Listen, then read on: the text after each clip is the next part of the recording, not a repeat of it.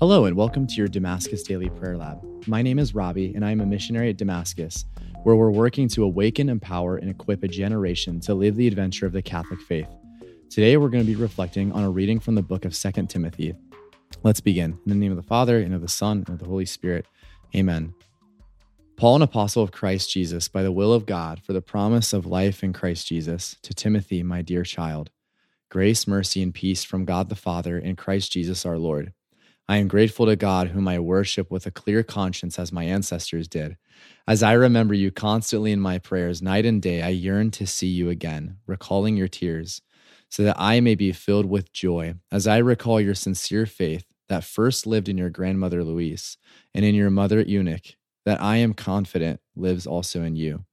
For this reason, I remind you to stir into flame the gift of God that you have through the imposition of my hands. For God did not give us a spirit of cowardice, but rather of power and love and self-control. So do not be ashamed of your testimony to our Lord, nor of me, a prisoner for his sake, but bear your share of hardship for the gospel with the strength that comes from God. In the name of the Father, and of the Son, and of the Holy Spirit.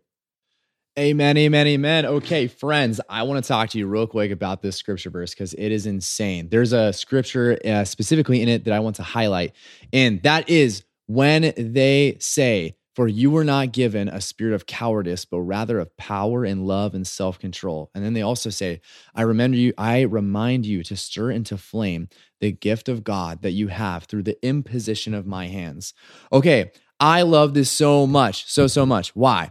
What are they talking about? They're talking about living a life alive in the Holy Spirit. Like, friends, if I were to ask you, are you living a life that is alive in the Holy Spirit? We all know that at confirmation, the Holy Spirit filled us and great, we got that. But I want to ask you a question. Is the Holy Spirit continually filling you? Are you creating space in your life for the Holy Spirit to continue to pour into you and to fill you up? What do I mean?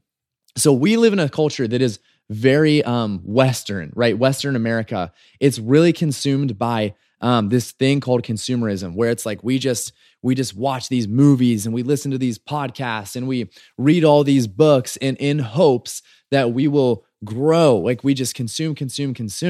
And I think, brothers and sisters, that has walked its way into the church, where we just consume. We go to Bible studies and we consume podcasts and we listen to all this Christian music, which is really good. But friends, without an outlet, all of that stuff that we consume is just going to turn into mush in our head. Like if you have a body of water and it's just sitting there and it's not going anywhere, what does the body of water turn into? It turns into a swamp. And so, friends, we do not want our spiritual life to turn into a swamp. The Holy Spirit is supposed to flow through us like a rushing river. It's supposed to be clean.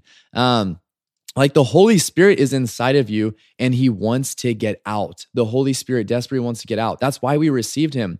The Holy Spirit has filled us, has for our sake, but he has come upon me for my neighbor's sake, so that I can pray with my neighbor and so that I can bless my neighbor with the Holy Spirit. So friends, my prayer for you is that, maybe you're in a point in your life where you've just been, reading a lot of books and listening to a lot of podcasts about the Lord, which is really good.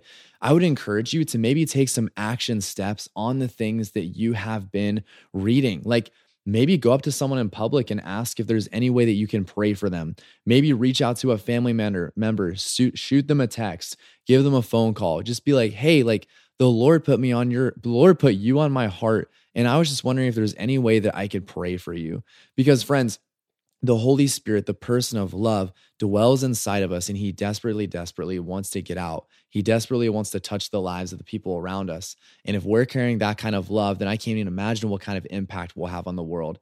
So friends, let us pray the Holy Spirit would continue to meet the people around us and that fire would be stirred back up inside of us.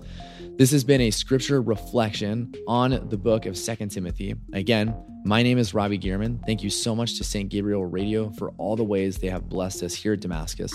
To learn more about Damascus and the programs and events offered here, please visit us at damascus.net. Thank you so much and have a good day.